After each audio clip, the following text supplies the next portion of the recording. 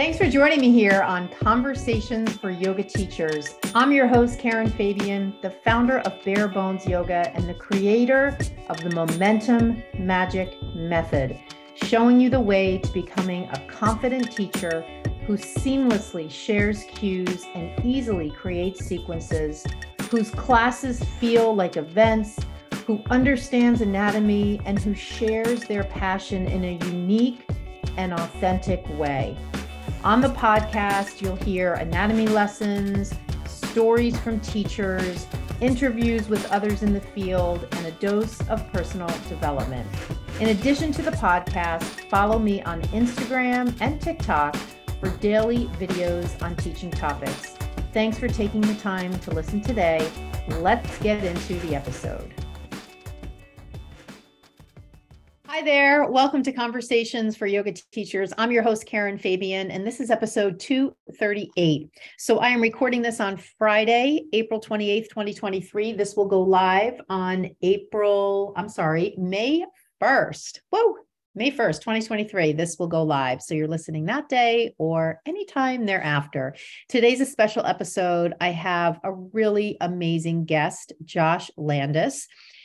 Josh is someone who was on the podcast a couple of years ago, and he is just such a wealth of knowledge on all things physical movement, but really from a higher level, the embodied experience. And when you listen to this episode, my guess is you're a yoga teacher, although you could be perhaps in another discipline. If you are a yoga teacher, you're going to get such a really good blend of both the physical, the anatomy, the physical experience, functional movement, anatomical references, as well as references to the nervous system, the limbic system, the impact of the nervous system on muscles, the effect of trauma and other psychological beliefs and self-limiting beliefs and how they manifest in people in terms of pain and limitations in movement. We cover it all. Josh is someone who I met years ago. I've never actually met him in person, but I was referred to him as an expert in this area. And I'm so glad that we had an opportunity to connect on social media, and I had him on the show years ago and having him back now. What was the catalyst to inviting him back on is he recently posted some case studies on his Instagram page.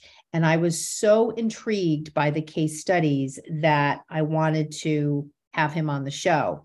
So I want to tell you what his Instagram handle is, because it's really helpful either before or after, probably after you listen to this episode, to go take a look at his Instagram page, follow his page, and take a look at the most recent posts about the case studies. His Instagram handle is Integrated Strength Training, but it has not hash marks, it has underscore. So integrated_strength_training. And give him a follow over on Instagram, because you're going to get a lot of really amazing content that is applicable to our work as yoga teachers, as we look at people moving on the mat, and as we wonder about the different things we might see, the different expressions of the poses we might see. All of what we go into today in this episode will touch on some of those things. Josh is an integrated body worker and movement coach. He has his BS in kinesiology. He's a licensed massage therapist. He is a personal trainer. He has a number of other certifications in his background. He's experienced in active release techniques, craniosacral therapy, intuitive energy work, neurokinetic therapy, massage, proprioceptive deep tendon release, and yoga tune-up. And yoga tune-up is run by Jill Miller, and she was actually the teacher who connected me with Josh. So having said all that, obviously someone who is very experienced and very well versed in this area. And I'm just so honored to have him on the show. So with that, we're going to go right into that conversation, myself and Josh Landis. Here we go. Hi there. Hey, how you doing? How are you? Not bad. I'm just trying to put together a few notes here, just so I can kind of off of memory. have a Yeah. few more things to share as far as case studies go. But Awesome. Well, it's so great to see you. I am not in my studio, but I see you are in your office slash yeah, treatment space because yeah, I see the stuff behind you there, which is hmm so great. So great. yes, And it's great to see you. I forgot to look to see when we did an episode before, easily over 2 years ago.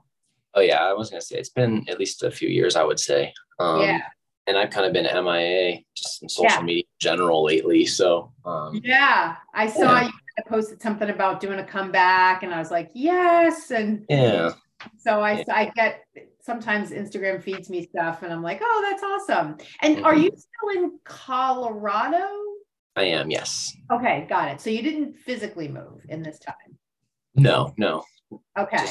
just more so my office space I moved in the Oh, last 4 months. So I'm kind of relatively new into this new space, just settling in. It's a temporary okay. space, subleasing from a chiropractor friend of mine, just an office space, but going to be moving into a brand new built space in like a year and a half or so. So Nice. just kind of biding my time until then. Awesome. I will also apologize. I'm in the middle of making the bed, so that's why there are a whole bunch Oh, of you're pillows good. behind me. I just looked behind me. I'm like, usually I have a very pristine background, but Yeah. today, No judgment. No yeah. judgment. Okay, awesome. So I thought a great place to start, especially because I'm sure I'm always getting new people to the podcast and they didn't listen the last time you were on. So I thought it might be fun to just start with having you share a little bit about who you are and your background and who you help. Sure, totally.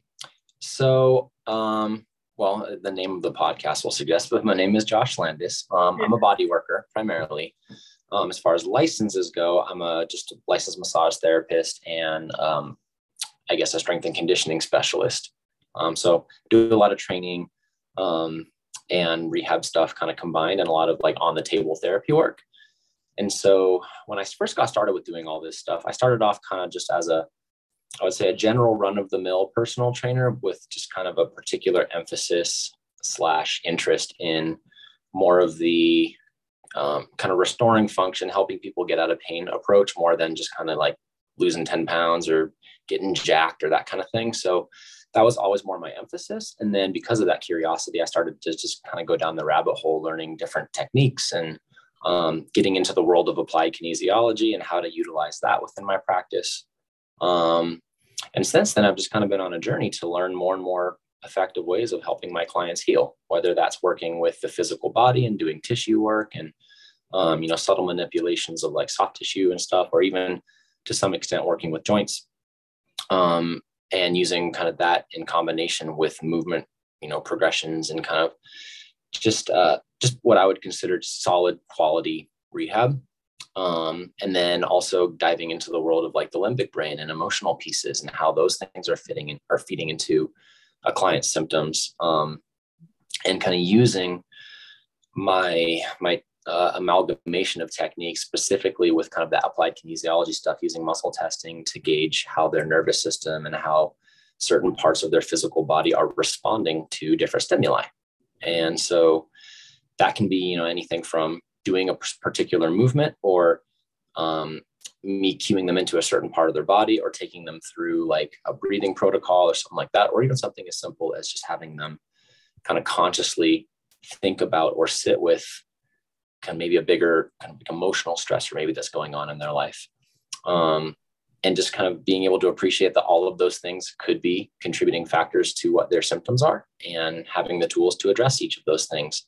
And if I don't have the tools, then at least knowing, how and who to refer out to, who I think might be the most, beneficial for what they're going through at that moment. So that's generally kind of how I work with clients and how I got to where I am now. And so I would just kind of consider myself, I mean, there's all kinds of healers, but I guess it's just kind of, I'm in the healing space and I'd have a unique approach of how to work with people. But I would say movement is kind of the lens ultimately that I'm looking through everything with, because I believe that our ability to feel safe in our bodies and to trust our bodies and to have a good, loving, nurturing relationship with our bodies And then being able to go out in the world and to use our body and to do stuff and to have fun and go adventure and do all these things is paramount to our well-being as human beings. And if we can't feel safe in our body, then no matter what we're doing, we're not going to really be able to heal fully. So I feel like movement is kind of that nice interface to be able to appreciate not just the physical stuff, but also the mental, emotional, spiritual stuff that's just kind of dragging us down in our lives or creating symptoms or making us not live the life that we want to live. So, yeah. Yeah. I mean, I love all of that. And I kind of, I hear when you were talking about movement, I kind of think of the movement as the 3D expression, and there could be many other things going on behind the scenes. And it sounds like you focus in part on the 3D representation of movement, but you also get into the other aspects. I mean, there were so many other things. I was trying to jot down notes to make sure to ask you follow-up questions about each one. Even when you think about something like the limbic brain or the nervous system or trauma in the body or breath work, all of that isn't necessarily stuff we can see when we have somebody on the yoga mat or work with someone in the gym or have someone in physical therapy, but it must have an influence, right?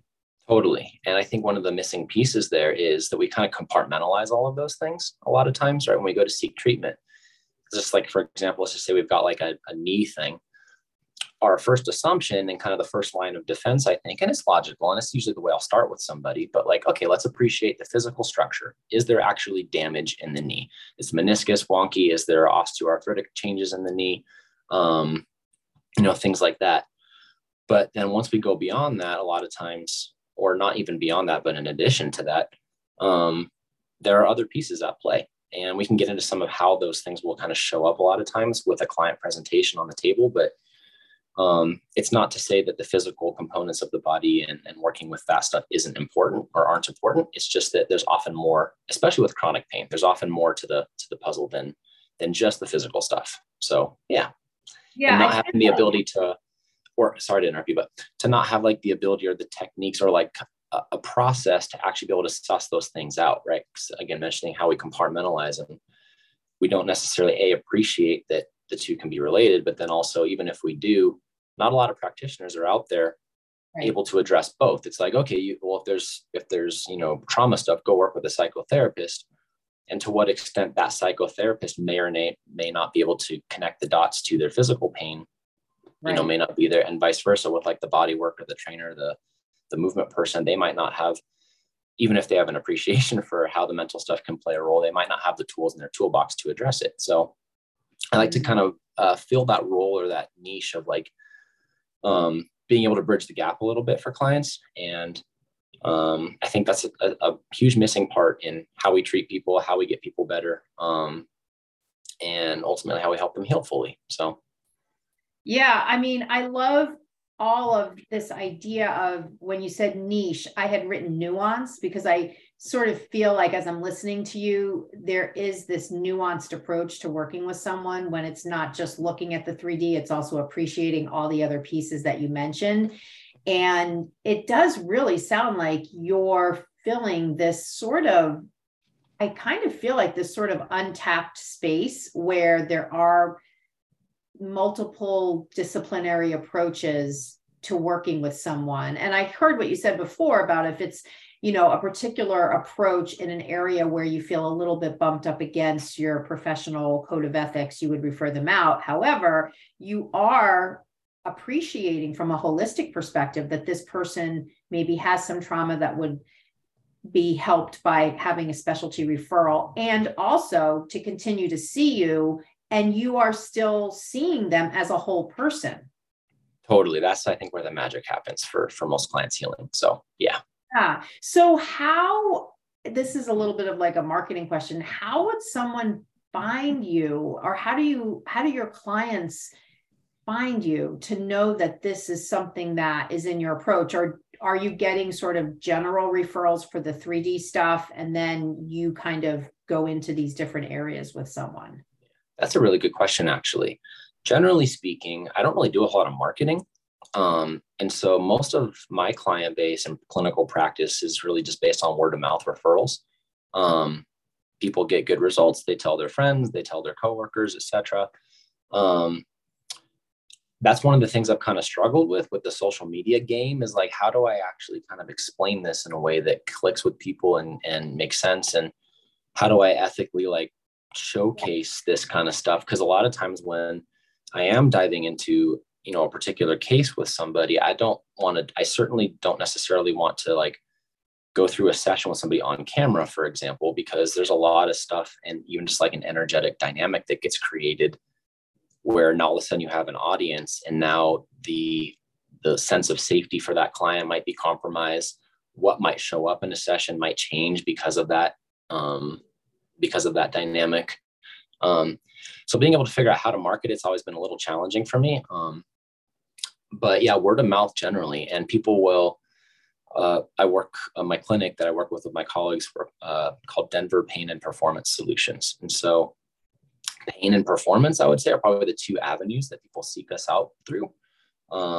Any type of pain, generally speaking, but also a lot of like spiritual, emotional kind of stuff. A lot of my colleagues do even deeper level like hypnotherapy work and things like that. And so people are looking to work with us through all sorts of lenses. But I would say the most common one for me typically is chronic pain cases, mostly because again, kind of filling that niche again. A lot of clients come to see me because they've already kind of been through the ringer with traditional therapy. They've kind of done their PT, right? They saw their doc, got an MRI, got prescribed, 6 weeks of PT 3 times a week, doing their copay thing. They go through the process of doing all their PT. The MRI is like, all right, you're good, you're clean. But they still are in pain, but they're discharged from PT, and now they don't know what to do because they haven't actually healed from what they were going through.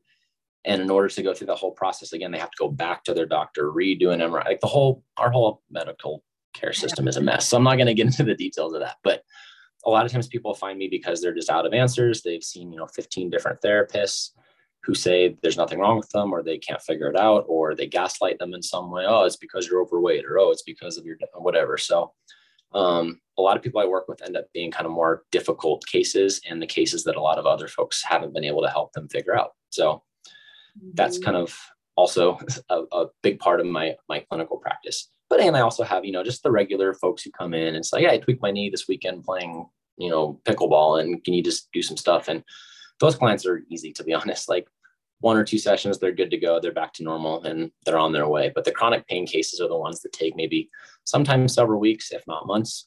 And for certain clients, they've actually been working with me for years. And we've worked through all kinds of different things. So some people just want to see me every now and then. Some people want to work with me on a consistent basis.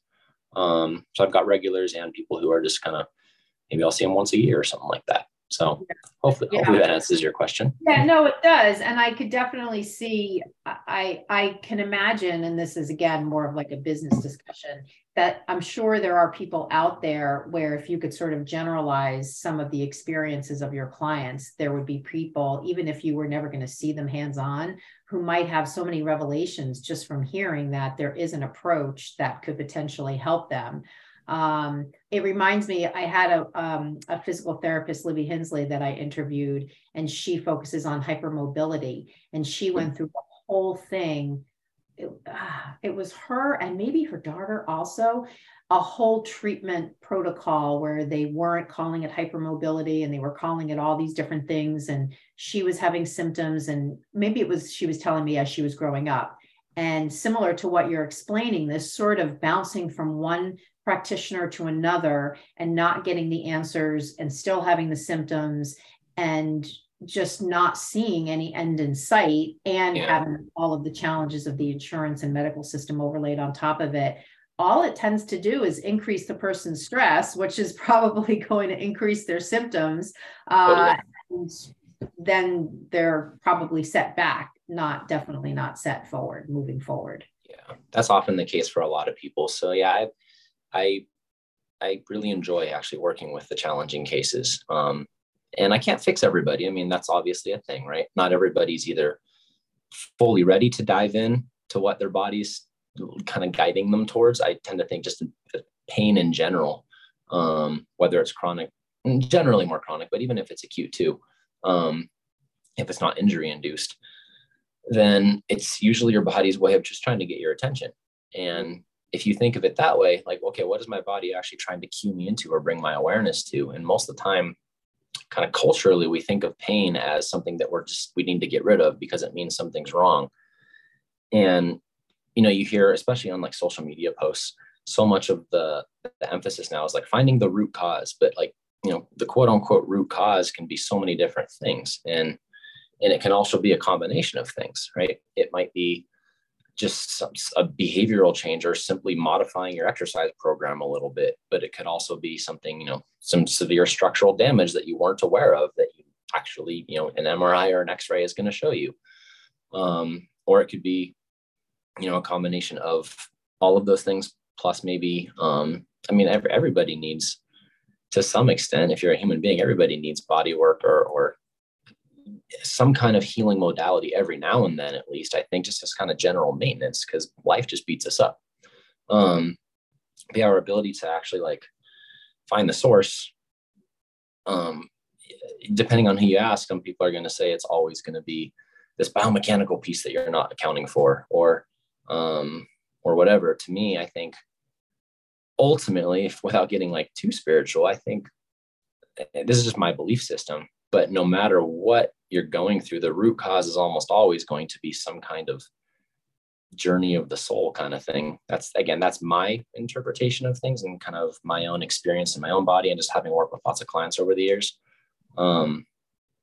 So yeah, kind of losing my train of thought here, rambling a little bit. Yeah, no, that's okay. I'm kind of wondering as you're talking, especially if you look at someone with chronic pain versus like the weekend athlete or someone who has clearly like an orthopedic issue or a strain or sprain or inflammation or something that's really in that 3D zone. If you have somebody who maybe has been in treatment for a while and still has whatever symptoms they have, I'm guessing that when they first see you, you have a look at MRI results and X-ray results. You're kind of going through that differential diagnoses to try to like just reassess probably what they already have been told. But here it is, that person sitting in front of you, they still have whatever symptoms they have. And I know that that can obviously vary.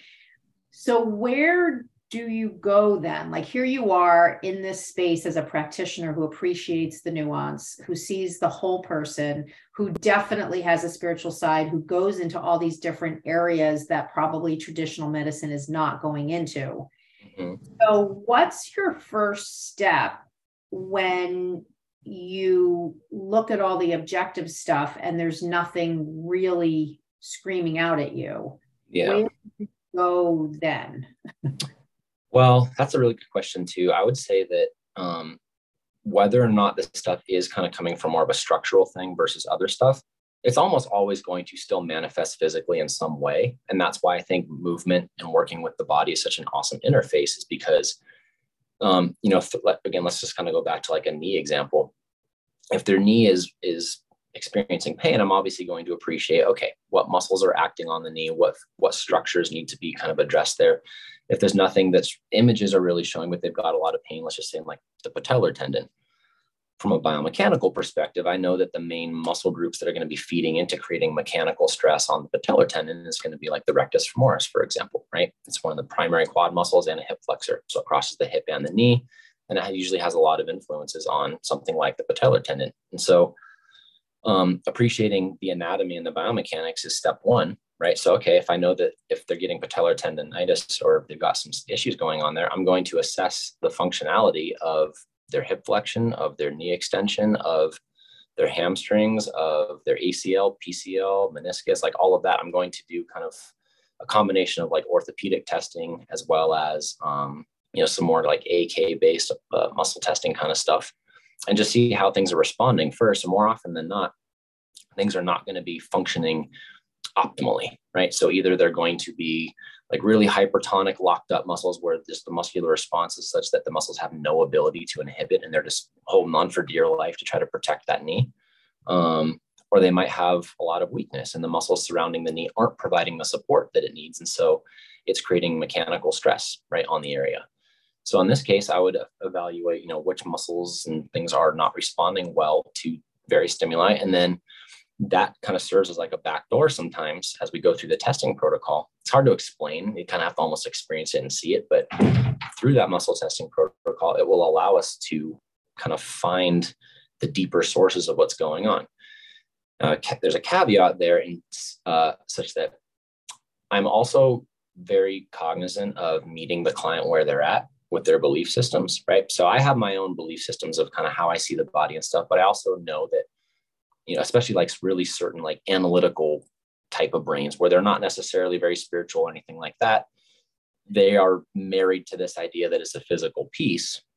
I'm going to meet them where they're at. So I'm going to address things at that level. I'm going to have that conversation with them at their level of understanding and the way that they see things. And a lot of times doing that, to me, at least instills confidence and trust, and a sense of safety. And that is the most paramount thing in any therapeutic relationship, is that the client has to feel safe first, because no matter what modalities I'm using, if they don't trust me, they're not going to respond nearly as well to whatever I do than if they do trust me. So that's kind of step one, is seeing the big picture. I'm always there, but like my level of awareness is not necessarily going to be the same as the client's level of awareness of their own body and what's going on, or just their understanding of things. And so meeting them where they're at in that way is a priority for me. And then again, a lot of times, going back to that knee example, okay, so rectus femoris, I know biomechanically it's going to create some stress on that patellar tendon. Let's assess what's inhibiting or what's affecting the brain's ability to get that rectus femoris muscle to fire, to contract well, and to relax well. And a lot of times that's going to be coming from stuff like, instability of the sacroiliac joint, or how the foot is interacting with the ground in their gait cycle, or, things like that. And a lot of times just going after a few like ligament corrections in their ankle and or their pelvis can do a lot to restore the brain's ability to get that muscle back on. And all of a sudden the area that they're experiencing pain, in this case, the patellar tendon, subsides, because the brain's now able to send, based on the corrections we did, better signals to that muscle. That muscle is now, managing kinetic energy better. And these soft tissues, the connection or the attachments, the origins, insertions, tendons, ligaments, those tend to be where we feel the pain a lot of times if muscles are not responding well. So that's just kind of one example. And again, we can get into more specifics as we go, but yeah. Yeah. Okay. And as you were talking, I can imagine you're probably also like, I'm thinking about the impact of like lifestyle and posture and nutrition and overall health. Like, is that part of that initial conversation you're having with someone to sort of get an idea? I mean, certainly if someone's presenting with some kind of patellar tendon syndrome, there's potentially some impact if they're running a lot, or if they're carrying heavy loads or squatting a lot, or whatever it is. So, does that come up, and have you sometimes uncovered because sometimes I wonder if the medical physicians even ask those questions. I mean, it kind of depends, I think, if you have a general practitioner versus like an orthopedist, although that's probably a generalization. But my guess is that has an impact and can potentially sometimes hold the secret to what's happening. So totally. I don't know what your thoughts are on that. Yeah, I mean, the initial intake, there's always a history. There's always, okay, let me get an idea of what this person does kind of on a daily basis. What does their general routine look like? What do they do for a living? What do they do recreationally, fitness-wise? What's their sleep and diet look like? Kind of just like the basic health stuff. That's always important to know. Obviously, we know that if someone's coming in, they're really trying to get super hyper-specific, focus on a pinpoint issue, but they've got all this other just like really basic low-hanging fruit. That's usually a good place to start. And that can reduce the overall stress quite a bit, right? So yes, I'm accounting for those things for sure. And sometimes, like I mentioned earlier, it can be as simple as just like, we need to do a little bit of a lifestyle tweak. Or if you are a recreational fitness person, or you like to run or whatever, it's like, okay, what do we need to do then to either adjust, your routine, or change your movement protocols a little bit?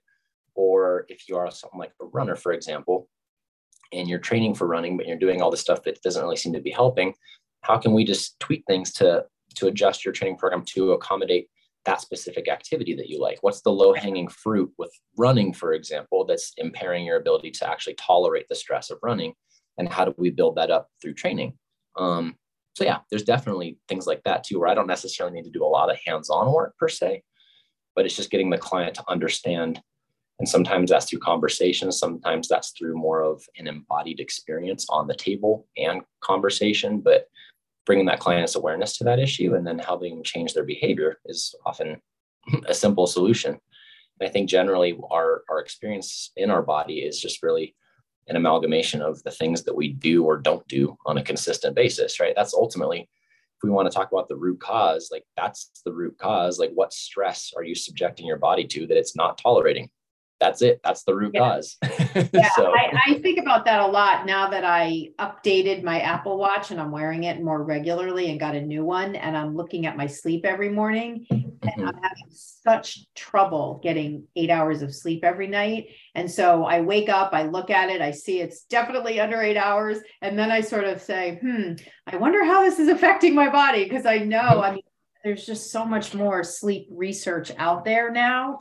And I definitely, that's one of those things that I'm aware of the problem and I've yet to sort of feel the impact, but I know it's having an impact. So it's around the corner at some point, right? I'm really trying to work on that. Okay, so I know we want to talk about case studies and I definitely want to do that. Before we go into some specific examples, I kind of feel like you've probably heard of like the woo, right? When people are like into the spiritual, they're into the woo. I sort of feel like we can, I don't want to say divide our conversation into the 3D stuff and the sort of woo stuff that's not necessarily in the pure spiritual. It's spiritual. It's almost like applied spirituality to functional movement or something. I don't know what we would call it.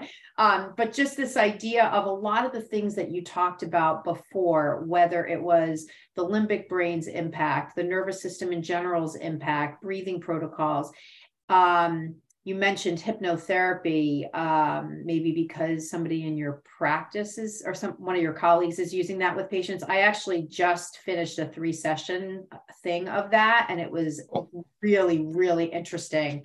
So I can definitely vouch for, it's a very different way to work with a therapist. And even though my initial thought wasn't to go for a physical pain issue, and it didn't uncover any of that, it uncovered a lot of stuff that I was not aware I had in my mind. So I can imagine for someone going through something physical, it's probably really helpful. So I guess my question is, how do you know when you're going to go into some of those areas? Like based upon the assessment process that you just described, would it be that you do the assessment, you work on some kind of functional pattern changing, maybe you adjust their movement or workout schedule and they still report back having the same symptoms, and then you're like, okay, so now I got to go to this part of the tool belt that has all these other things. Tell me a little bit about that. And especially when you talked about some of your patients who might, or clients who might be a little like, what do you mean? I don't know how it comes up. I'm curious about that. Yeah. So again, unique to the person, right? Unique to the relationship that I kind of foster with that person initially, but some people come in more open to it. Some people come into it less open to those things. I would say though, that just kind of through our website and how people hear about us through referrals, most of the time, people who come to see me are a little bit more, I guess, open to that stuff in general, because again, they've already done the traditional thing, right? They've already seen a bunch of different therapists who haven't been able to help. So a lot of times people are coming to me almost out of desperation, and they come into like, I'm willing to try anything now at this point.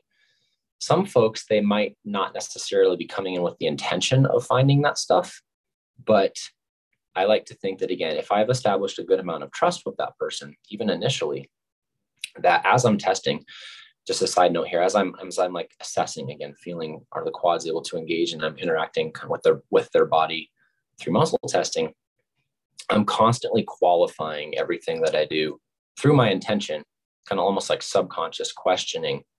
And that's really how I think of muscle testing in general. Muscle testing to me is kind of a misnomer, because we're not really just testing muscles per se. Like muscles are really just the tip of the iceberg. They're just kind of the slaves to what the nervous system and the skeleton allow them to do. And so really what it is more is a conversation between my nervous system as the practitioner and their nervous system as the client. Oh, you don't mean you're verbally asking them for confirmation. No. When you said subconscious, I missed that, but now I'm getting it. So you're tuning in on some level as you're palpating and testing. Yeah, kind of through my intention, really. And so like let's say, for example, I'm testing their quads, right? I'm muscle testing their quads. So biomechanically, I want to put them into a position that's going to challenge the muscles of the quad in a way that's, most applicable to what they're symptomatically experiencing. But really what I'm doing is, as I'm testing them, I'm kind of asking a question. I'm essentially asking, can your body respond to this position with this amount of force at this angle? That's more or less what I'm asking. And their body will either be strong or it won't, or it'll either be locked up or hypertonic or overly compensatory tightness guarding, or it will, function normally. And so as I'm testing things, I'm kind of asking that throughout. And in terms of like navigating towards the woo stuff, I am always kind of, again, unconsciously, I'm not saying out loud, because a lot of times I want the intention of what I'm doing to be really clear. And I don't necessarily want their conscious perception of what's going on or their filters to prevent us from finding that stuff. So I know this is kind of a weird roundabout way of answering your question.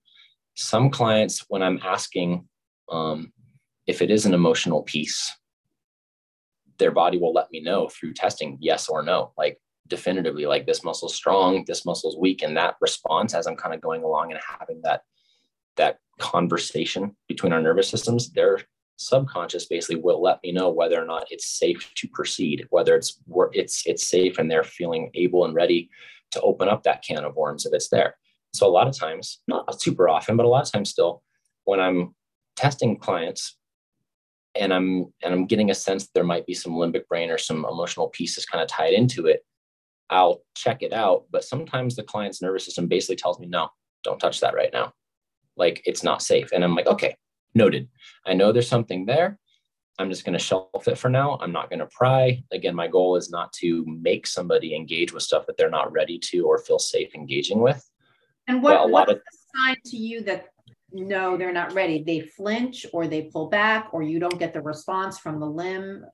It's literally that. It's how the muscle testing shows up. When you're testing muscles or doing muscle testing kind of stuff, again, there's a lot of styles. There's like Kendall and Kendall, like graded 1 through 5, like just strength testing. There's, different forms of applied kinesiology. But again, for me, the way that I look at it is more of it's an unconscious communication between our nervous systems. Folks who are really, really intuitive and really in touch with themselves and really grounded and have a lot of like sensitivity to energy stuff, which is not so much me. I'm working on that stuff more, but I actually come from this like really hyper analytical way of looking at the body, like really logical, really biomechanics, really like trying to be completely objective with stuff. But if you go down the rabbit hole enough, when you're working with pain, you realize that pain is not an objective experience. It's a subjective experience by nature. And so you have to, if you want to really help clients with their pain, especially chronic or mystery kind of pain, you have to get a little more comfortable, I think, operating in that gray area, a little bit of that unknown and a little bit of that kind of combining science and logic and reasoning with intuitive sense and feeling and that kind of thing. And so when I'm testing somebody, I can make somebody test strong or weak just by my intention. Like I can literally ask the person in my head before I test them, show me a yes, and they're strong. And then I can say, show me a no, and then they go weak. And I'm like, great, okay. Their system is responsive to my questioning. So now that will allow me to, as I'm going along, to kind of ask questions as I'm testing. So again, like that quad example, can your quad respond in this position? Boom, it's nice and strong. Awesome. I cue it. There's a lot of ways to cue normal inhibition. So I cue it to inhibit. All right. Can you also inhibit when we ask you to? No. Okay. So that lets me know that their muscle, even though it's, on paper strong, it's not responding normally because it's kind of a feigned strength. It's compensatory strength. And so operating with that kind of way of testing the body like that with my intention, as well as actually interfacing with the body physically, is a really, really helpful way to do that. I think that's why I really like muscle testing in my clinical practice. It's because to me, it feels grounding enough where I'm still working with the physical body. I'm still very much in my head of like the biomechanics, the anatomy part of things, but there's also kind of like an energetic component to it. And so it helps if you don't feel really confident in your ability to just be totally intuitive and energy based, that you have something to ground you and actually still give you some objective, measurement or test of what you're finding.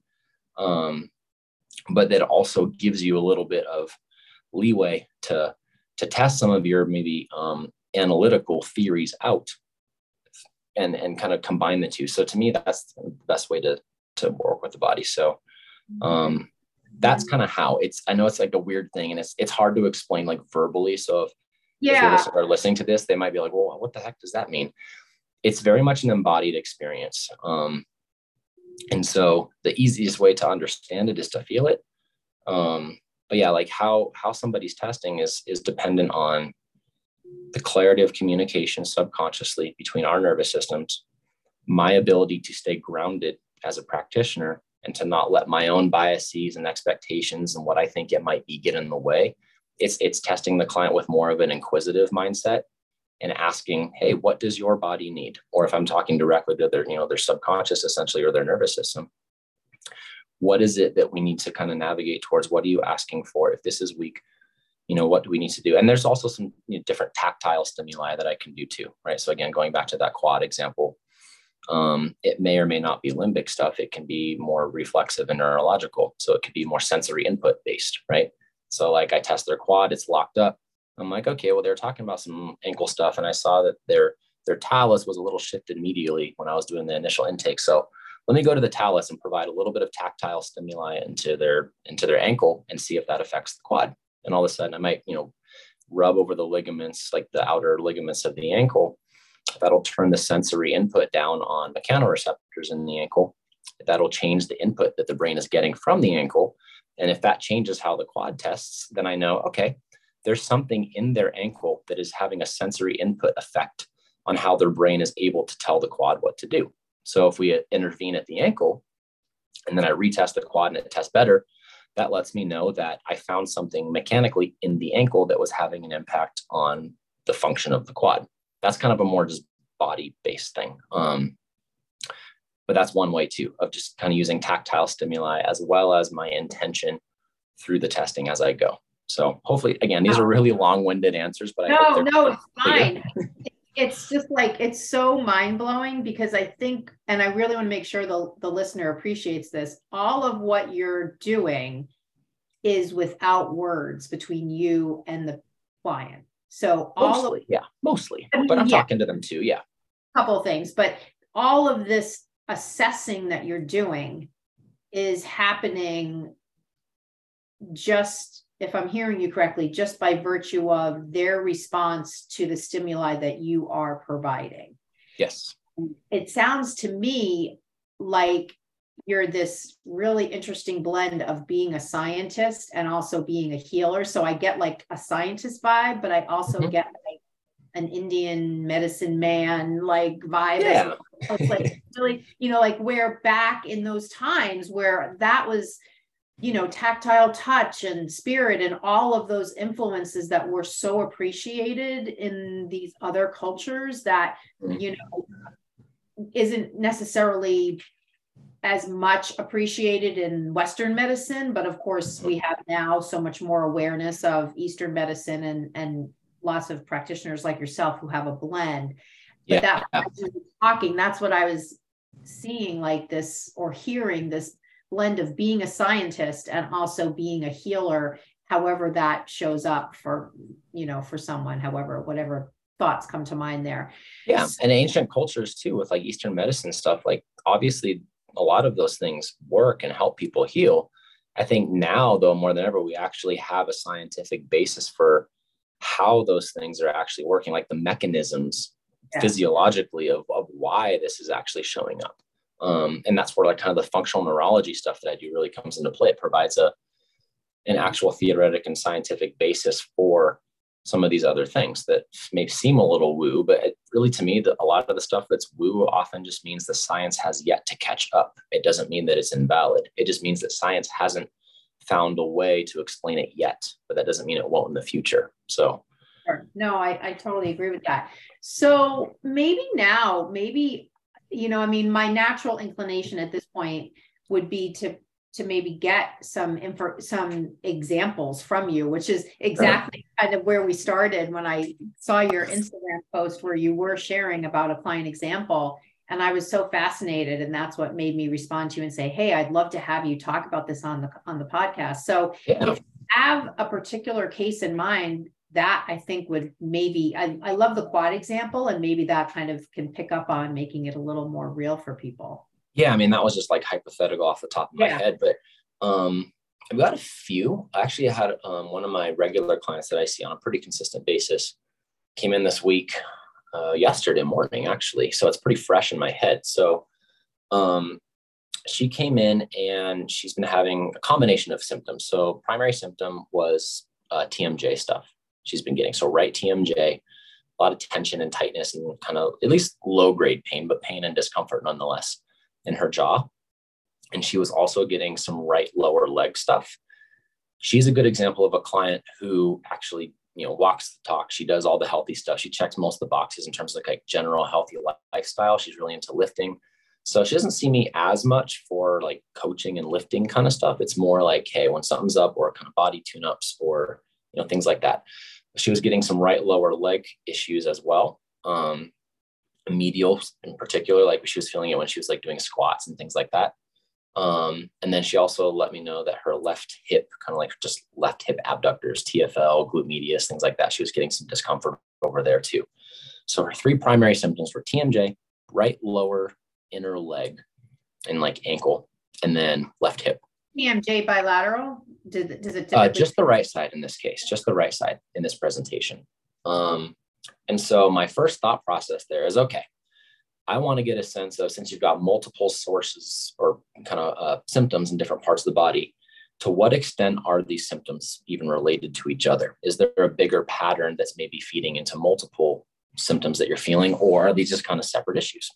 So the first thing I did is kind of assessed her midline. That's often a really good place to start, is just kind of looking at breathing and looking at midline stability with people. Like, do they have the ability to balance left and right, front to back? And how is their intrinsic core doing? So I started off testing some stuff, and some of the objective tests, the muscle testy stuff that we looked at, we found that both of her QLs were totally shot. Like, they just were not responsive at all. Bilateral QL weakness. She couldn't find them. No matter what we tried to do, she couldn't get any sense of even how to engage them to begin with. And then the rest of the muscular responses that we have found were more hypertonic. So you said QL, not TFL, right? Yes, QLs, quadratus lumborum. Yeah. Got it. And then we also found her glute medius on both sides was completely hypertonic, blocked up. Hypertonic, yeah. So as an aside here, just kind of from a muscle testing perspective real quick, when you're testing muscles, you basically have three responses, the potential responses, and how the thing's actually going to test. It's going to test inhibited, meaning that when you cue them to like push into your hand, their ability to meet the pressure that you're applying just isn't there. The neural connection between that muscle that you're testing and their brain is there's just a disconnect. It's just not able to fire at all. The other response is going to be compensatory as well. It's going to be a hypertonic response. And that just means that the muscle has no ability to let go. So it's the opposite. It is hypervigilant, and it's holding on. It's stuck in contraction, and it can't inhibit at all.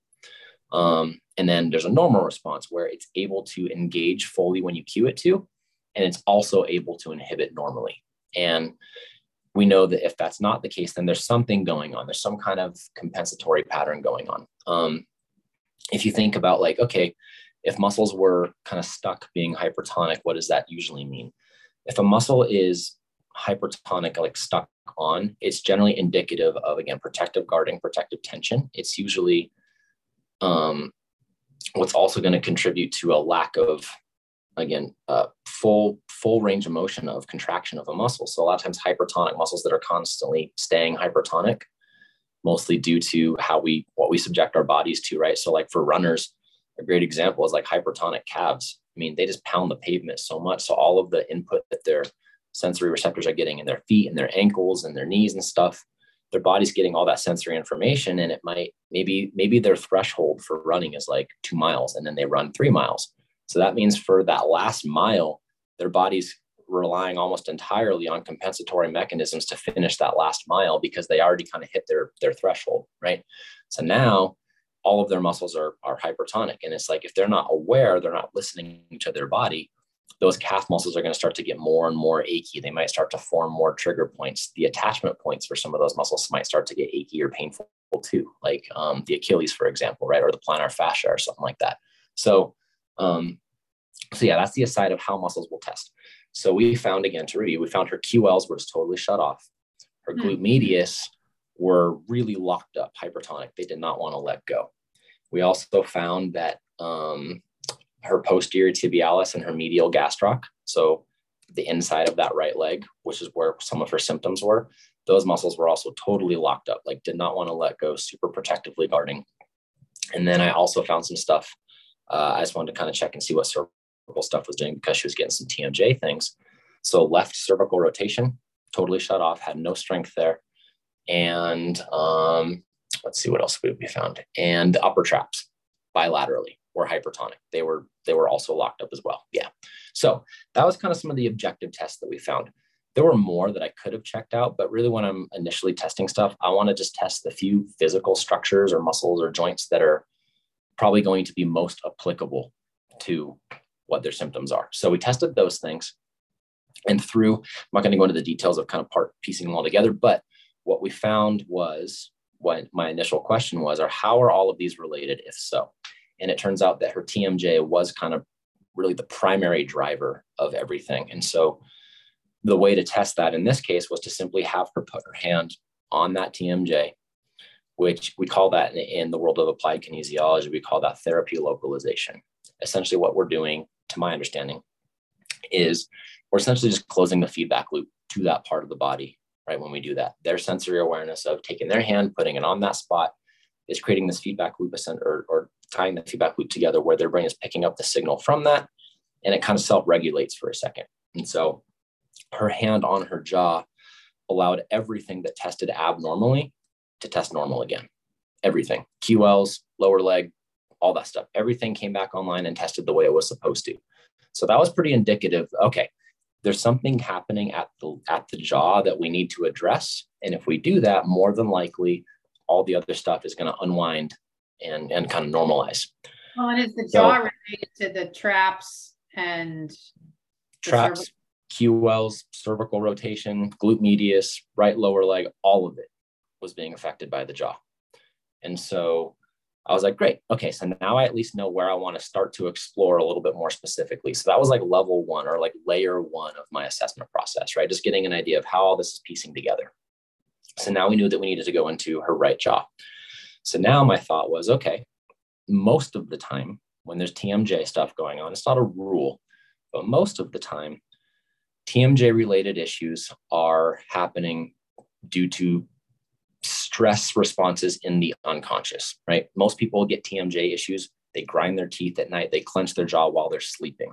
And what's happening? Like migraines or anything else? Any other symptoms? A little bit, yeah. She was getting like some kind of radiating stuff kind of across the top of her head, actually all the way into like her eye kind of she ever like sinus area or anything as a result of the TMJ? Like, was she having like real 3D times when she couldn't really even function? It was so bad. Not so much, not for this case. This was more of kind of a more recent onset for her. Yeah. Okay. So, but she has had kind of on and off stuff with TMJ in the past. But anyways, the TMJ, like that's my first thought. Okay, if they're getting TMJ related issues, there's probably some emotional pieces here. Not necessarily prying for it, but it's really common. So I at least kind of thought to look for that. But again, I wanted to always make sure I'm never going to make an assumption. So what we first did was just go into her actual TMJ. The first thing I had her do was just bite down, right? Bite down, let's stress the masseter, the temporalis, the joint itself physically through a movement, right? Again, using movement as an interface. What happens when I test your body after you bite down? So I had her bite down, and after she bit down, her whole body, she tested weak to that. And it was like, okay, that means there's something going on in the TMJ. Again, I already kind of knew there was something in there, but that was our way of working in to the TMJ to actually do some treatment. So her body did not respond well to biting down. So then again, I used some sensory input stuff. Basically, I just did a little bit of rub over some different parts of the joint to see if that would normalize it. And it did. So now I got a little more pinpoint specific. We went in and actually started pushing on the jaw itself and pulling on the jaw in different directions to stress the ligaments and the actual fascial and soft tissue connections in the jaw. And through that, her body basically let me know, again, through this intentional testing, that there's actually some emotional pieces at play, kind of like I suspected. And in this case, this client knows me well. We're comfortable with each other. So her body's totally open to like, yeah, there's some stuff here and it will show it to me. So we started talking a little bit more. I know that she's been going through some stuff. Again, this is anonymous, and she said I could totally share this, but her aunt, who she is very close to, is essentially on her deathbed. Like, she's going through some really rough health stuff. And my client has been really stressed about that. She had just come back last week from visiting her aunt and seeing her in the hospital, and all this stuff was going on. And so it was very fresh for her. And come to find out that after going kind of through the Golgi receptor interface through her jaw, it led us to those emotional pieces. And sure enough, there was some pieces there tied directly to what was going on with her aunt. Now, I'll also use through that, I'll use a combination of some like neuro-linguistic programming kind of stuff, NLP stuff, as well as yes, and like eye direction things and stuff, as well as neuro-emotional technique, and looking at different organ reflexes and things like that, and which emotions they're generally related to. And so from the way that I work with emotions through the body in this way is, again, I'm testing her to see how her nervous system responding. So we basically found that what was going on was related to her lung reflex point. Lung is really commonly associated with like a sense of like loss, grief, sadness, yearning. And so what we needed to do then was find the specific piece. And in this case, it was an auditory piece that was relating to this feeling of sense, loss, grief, sadness. And the specific theme, we tried a few things, and the specific theme that came up for her that we needed to actually work with was this idea of, I've already lost so much of my family already. There's not very many of us left. I just don't know how I can handle another one of my family members dying, kind of a thing. So it wasn't specific to her aunt per se. It wasn't specific to her visiting her aunt in that moment or any conversations they had. It was very specific to this idea, this narrative that she had created around this, that I don't have much family left and I'm losing everything. So what we needed to do was first, through this process, arrive at that realization. And then once we arrived at that realization, really the way to work with it, you can do it any number of ways. The expression, maybe you've heard it before, you have to feel it to heal it. That's really what I'm kind of working with. So once we're able to actually take whatever unconscious or subconscious material was there behind the scenes, kind of feeding into the body's symptoms, once we're able, once we're able to bring that unconscious piece or subconscious piece into their conscious awareness, now we can actually sit with it and simply just feel into it, like actually allow ourselves to feel it fully. And a lot of time, it's not uncommon at all for clients to cry in my office, start sobbing on the table, having really big emotional releases. Sometimes there's big trauma responses, like convulsions and stuff on my table and all kinds of stuff. Energy and emotions clear very differently for different people. So we took a few minutes to just really sit and fully consciously process that. And after we were able to let that settle, we went in again and we rechecked all the different stresses in her jaw. And her body was responding much better to it. She wasn't getting weak responses anymore to the jaw. I was like, great. Okay. I think we addressed what we needed to from an emotional perspective to help the jaw respond better. So the jaw then responded better. And then I rechecked all of the initial stuff that we had started with. So her QLs, her glute med, her lower right leg, all of that stuff, upper traps. And after we did, there was one other emotional piece too that we had to get into. Don't need to dive into that piece too, but just know that most of what we needed to do was addressing the emotional stuff. Everything that I rechecked was back online. Everything worked better. QLs, rock solid. Glute medius were able to let go. Upper traps let go. Everything that we had tested returned to normal. And so that's a good example of kind of working backwards or working through the body and working with an objective understanding of what's going on first, looking at the biomechanics, looking at the anatomy and what might be involved in all these pieces, but then also combining some of this functional neurology, applied kinesiology, and again, like limbic brain emotional work too, to arrive at the, again, in this case, the root cause, right? To allow her body to self-regulate. I believe that ultimately that everybody's body has the ability to heal on its own, kind of inherently. And so my question is always, what is getting in the way of your body being able to heal itself? Mm-hmm. A lot of times with something like this, a presentation like this, the client might ask right off the bat, or kind of make this association of like, okay, so this emotional piece, how's this emotional piece causing my pain? It's less, to me in my mind, it's less of a causative factor, like a direct, like, oh, you're having this issue with your family's health, and so it's causing your lower leg to go wonky. And it's not so much that. The way I describe it is that your body has only so many resources that it can allocate to any given thing, right? And so most of the time when we're sleeping, when we're healthy, like our body's just kind of healing on its own. Mm-hmm. If you're going through a really stressful life event like that, a lot of times that stress is going to take away your body's or make your body have to allocate most of its inner resources to addressing that rather than addressing like your knee or your ankle or whatever, right? Because ultimately our nervous systems are going to prioritize relationships and how we connect with other humans more than a musculoskeletal thing. So it wasn't so much that the stress of her family's health stuff was causing her issues so much as it was not allowing her body to self-regulate and heal the stuff that normally just kind of goes away on its own for her. Okay. And because she's in the throes of being a regular lifter and fitness enthusiast and stuff, all of that stuff is still stress. Even if you love it and even if you have a good relationship with it, it's still stress on your body. Ultimately, training is. And so if you don't have the resources to respond well or to recover from that, it can oftentimes be coming from emotional sources of stress.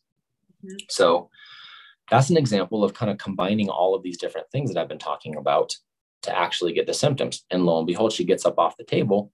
Everything feels way better. Like tension in the jaw reduces. Her upper traps feel like they can relax and let go. Her breathing's better. She tried squatting and pushing into her knee and everything felt better. Her lower leg and ankle all felt good again. So, yeah. That is just remarkable. I mean, I have a lot of different questions. Just, one of the things I'm wondering is it sort of a once and done thing that once this unconscious belief is brought to the surface and the muscle testing affirms that there's could you say a causal relationship between the two? Does it allow the person, maybe in this case, this person, I know you just saw her this week, to experience long-term positive benefits from the release of that? Or do you sometimes be patterning, because anybody that has a limiting belief, sometimes the acknowledgement is step one. I mean, I certainly know from my hypnotherapy sessions, it's kind of this constantly reminding yourself of the higher level mindset that you can affix your attention to. And at least in my experience, it's not that those lower frequency mindsets are extinguished. It's more that I'm choosing to be in that higher frequency. And so I wonder for a client that you see where you have this sort of, it must be such a big reveal. Mm-hmm. They then use other tools, or are they then able to self-regulate and say, I'm not going back there, and additionally have the easing up of the physical symptoms that are connected? Yeah. So that's again, unique to the individual, right? And I think healing often kind of happens in a cyclical nature for us.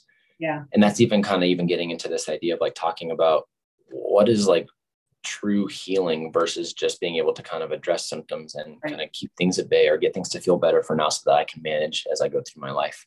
Right. Us addressing things at that level wasn't necessarily, it's not going to change the circumstances of what's going on. Oh, right. No. And it's certainly not going to make it such that oh, if her family member, her aunt passes away, that it's not still going to hurt and it's not still going to create more stress.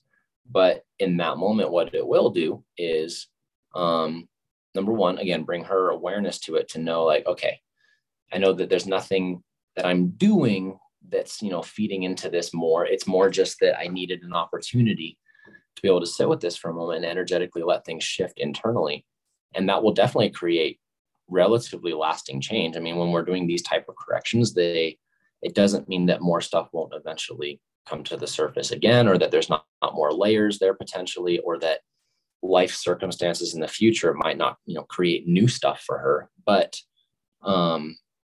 definitely will create symptomatic relief pretty quickly, and it'll last.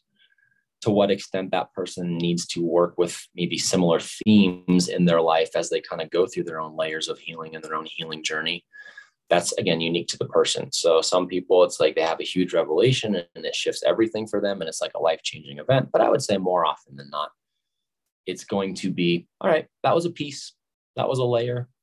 Let's see how you do for a while.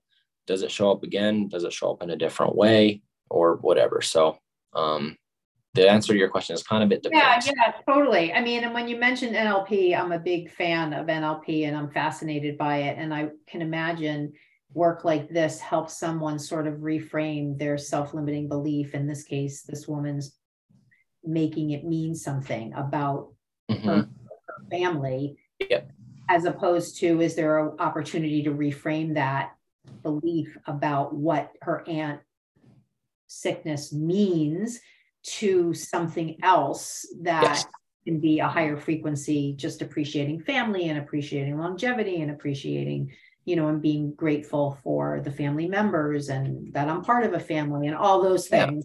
Yeah, totally. And that, I think, a lot of times it comes down to, kind of as part of any healing does, a conscious choice.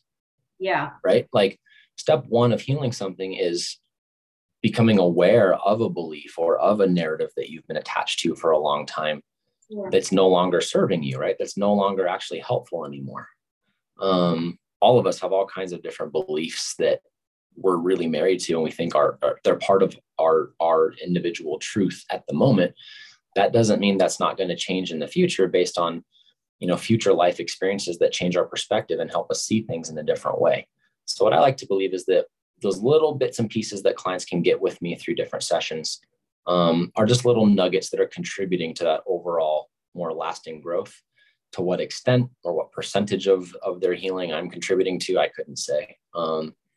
But I think it's still profound, regardless of how big or small that piece might be for them. And as long as people are open to these ideas that I'm sharing, I think they get great results from it. And again, it doesn't mean that we have to go really, really deep with stuff. It just means that sometimes we do. And I'm open. I have the toolbox and the ability to hold space for that. But that's not what everyone's looking for. And that's not necessarily what everybody needs any given session. So yeah, but you're going to kind of go where the evidence leads you. It's exactly. Not like you're coming in and seeing someone with this template. You're just kind of questioning. No agenda. Yeah, I have no agenda. I'm inquisitive when I'm working with clients. Again, like I said before, the question I'm kind of asking is, what do you need? How can I support you right now to give you the resources that you need to address these symptoms or to help manage even for now? Because sometimes it is just it's a management thing. Right. Like another client, I shared a case study on Instagram too of another client with like a shoulder repair thing that he's going through, a labrum repair surgery. He's concurrently going through a divorce at the same time. So it's like, to what extent is the stress of going through a divorce contributing to his healing process? A lot. Yeah. So it doesn't mean that like he comes in and sees me and we do some work and all of a sudden like going through a divorce isn't stressful anymore. Of course it still is, Yeah. But it might provide like one little like nugget of truth that might help shift again his perspective going forward, so that in the future he's less bitter or he's less resentful or he's less whatever, like it can manifest all kinds of ways. Yeah, I sort of think of, I have a family member who struggles with depression, and there was an acute episode of constipation that led to an emergency visit and a colonoscopy and all of this.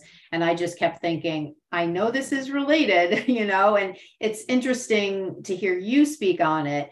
of course, when people are going to see psychologists and psychiatrists, how much do they appreciate that the clinical presentation of the person could be affecting them from a functional movement standpoint if they just walk in the room, right? They might not, of course, if the person is having some sort of severe, like this family member I know, severe medical condition, you could potentially say, oh, and by the way, I'm also seeing a psychiatrist and I'm on psychiatric medication. All right, so now we're getting other alerts that there's potentially an overlay.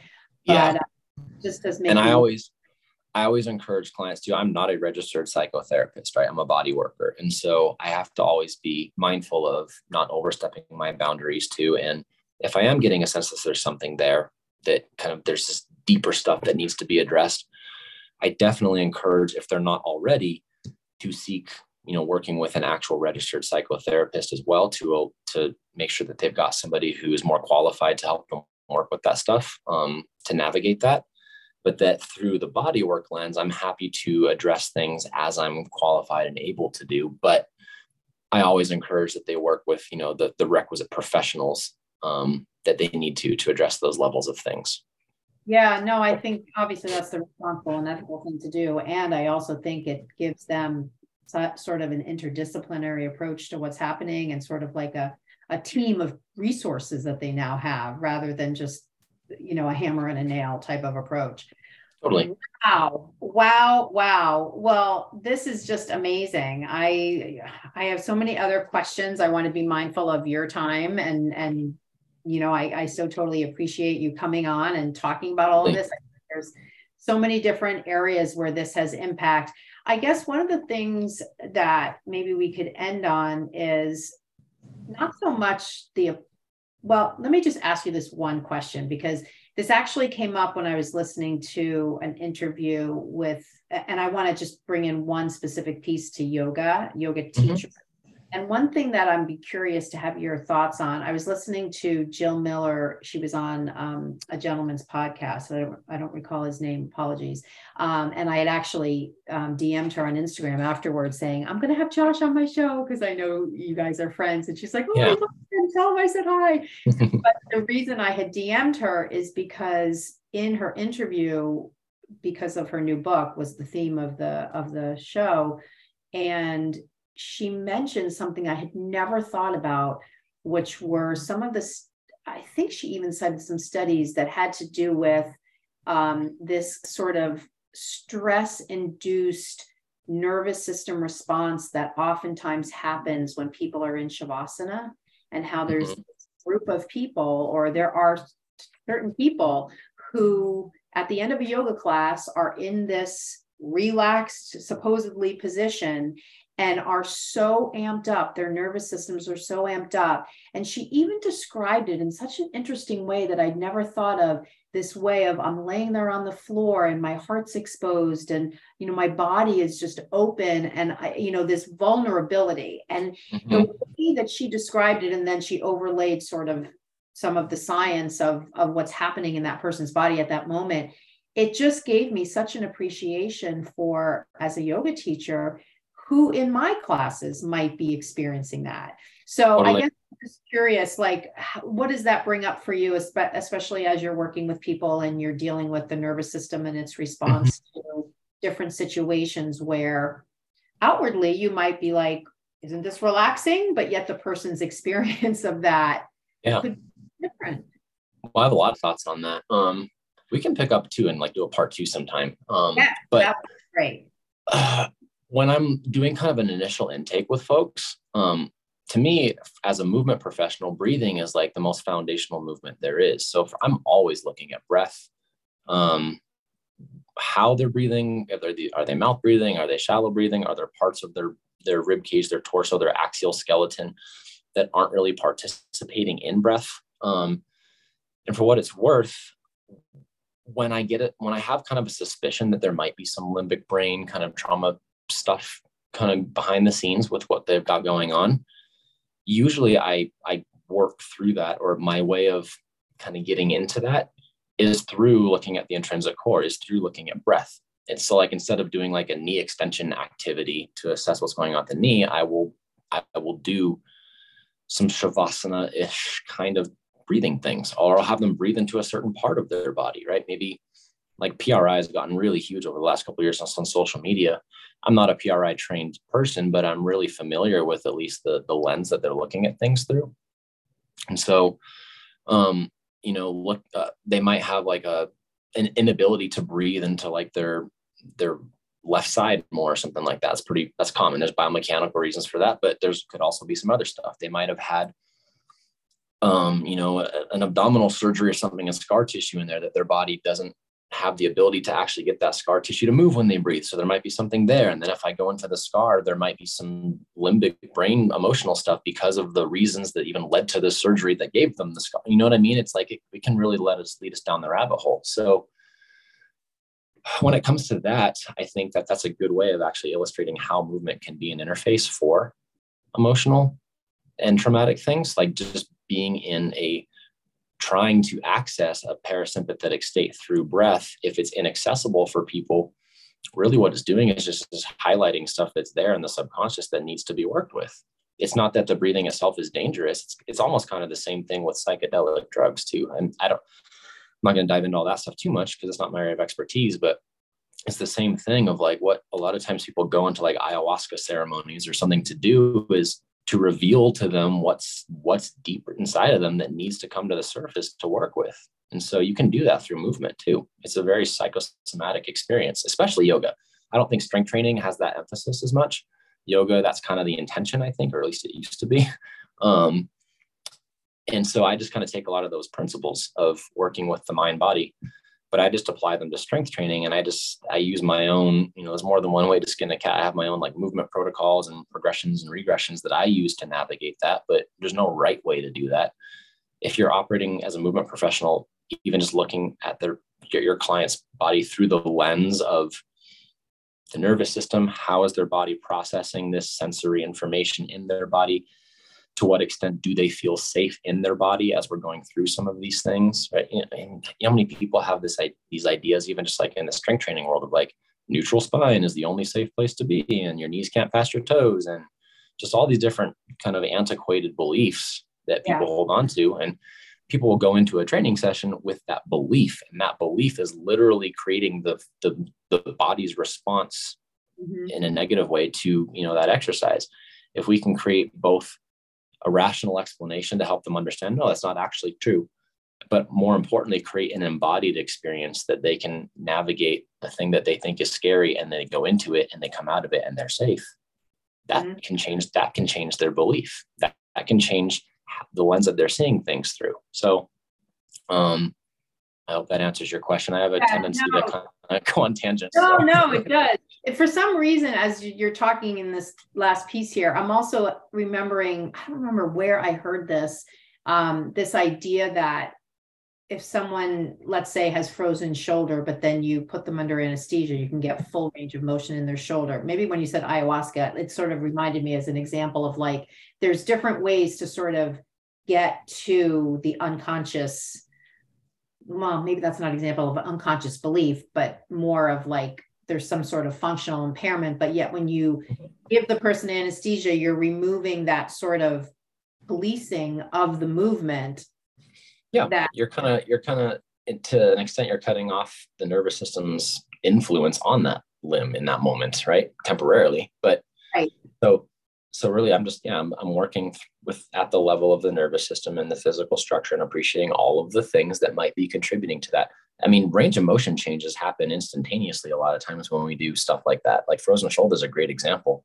Again, just as an example for that, like the first place I would start is rotator cuff muscles, because generally frozen shoulder is the capsule getting over, like the actual soft tissue of the capsule itself kind of being stuck in a contractile state, but also when we know that the role of the rotator cuff muscles is to centrate the ball in the socket. So if their muscles, or if their shoulder can't move, it's likely that kind of a combination of the capsule of the shoulder itself plus the muscles themselves are really hypertonically locked down. So what do we need to do to unwind them? Do we need to do soft tissue work? Do we need to do neurological work and kind of reflex-based work? Do we need to do emotional work? It's probably going to be a combination of those, but a lot of times a session or two is all you need to get the shoulder to let go. Because again, something like adhesive capsulitis, frozen shoulder, it's just the body's way of protecting or responding. It's a compensatory response. So what is it compensating for? Yeah. Right. Yeah. No, it's very, I find this whole conversation so interesting because it's just, again, just this, I mean, I love that you're calling it embodied experience.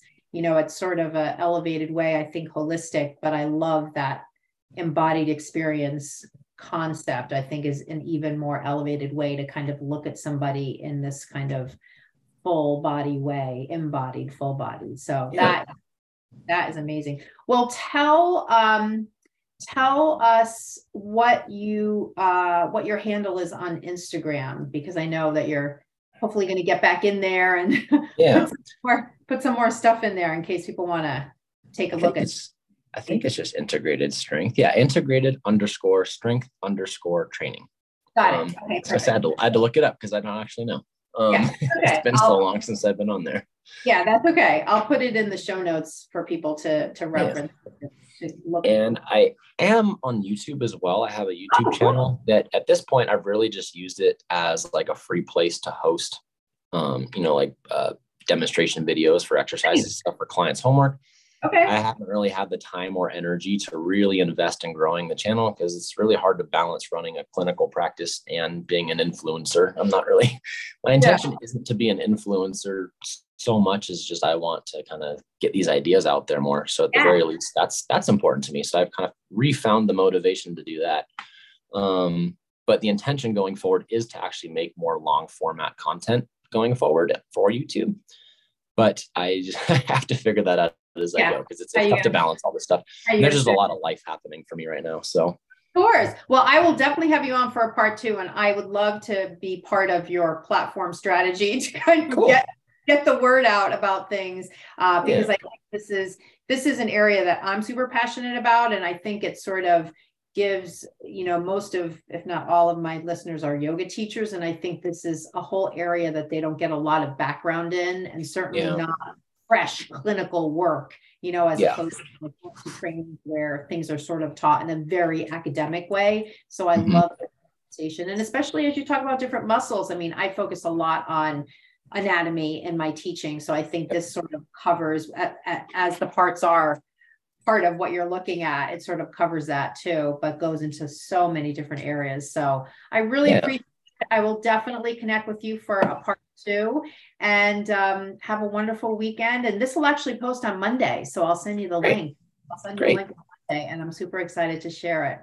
So me too. Excited to listen to it. It's always a little weird listening to your own voice. But... I know. Yeah. I tend to not listen to any of my episodes because it is kind of strange. It is fun though too, just to kind of hear things back again. So yes, take it. All right. Well, Josh, thank you so much. And I will talk to you soon. I'll be checking you out on the IG there. Cool. Right on, Karen. Thank you very much for having me. It's always fun. Yeah. Bye. Thank you so much for listening to this episode. And the fact that you're still here and still listening is not lost on me. So thank you so much. Couple of things. If you have any questions, please contact me. Send me what your questions are directly to my Instagram DM. You can find me there at Bare Bones Yoga. The next thing, I hear so much from yoga teachers that they want to be confident. They want to feel more confident. They don't want to have that nervous feeling in their stomach when they get up to teach. They don't want to stumble over their words. They want to create sequences fast and not spend so much time writing out their sequences and practicing their sequences. And they so much want to just walk around the room rather than being tied to the mat and practicing the entire sequence with their class. If any of this hits home for you and you want to develop into a more confident, authentic teacher in the next 30 days, I want you to DM me, confident teacher, heard it on the podcast, and I will show you exactly how you can get there. Thank you so much for listening. I'll see you on the next episode.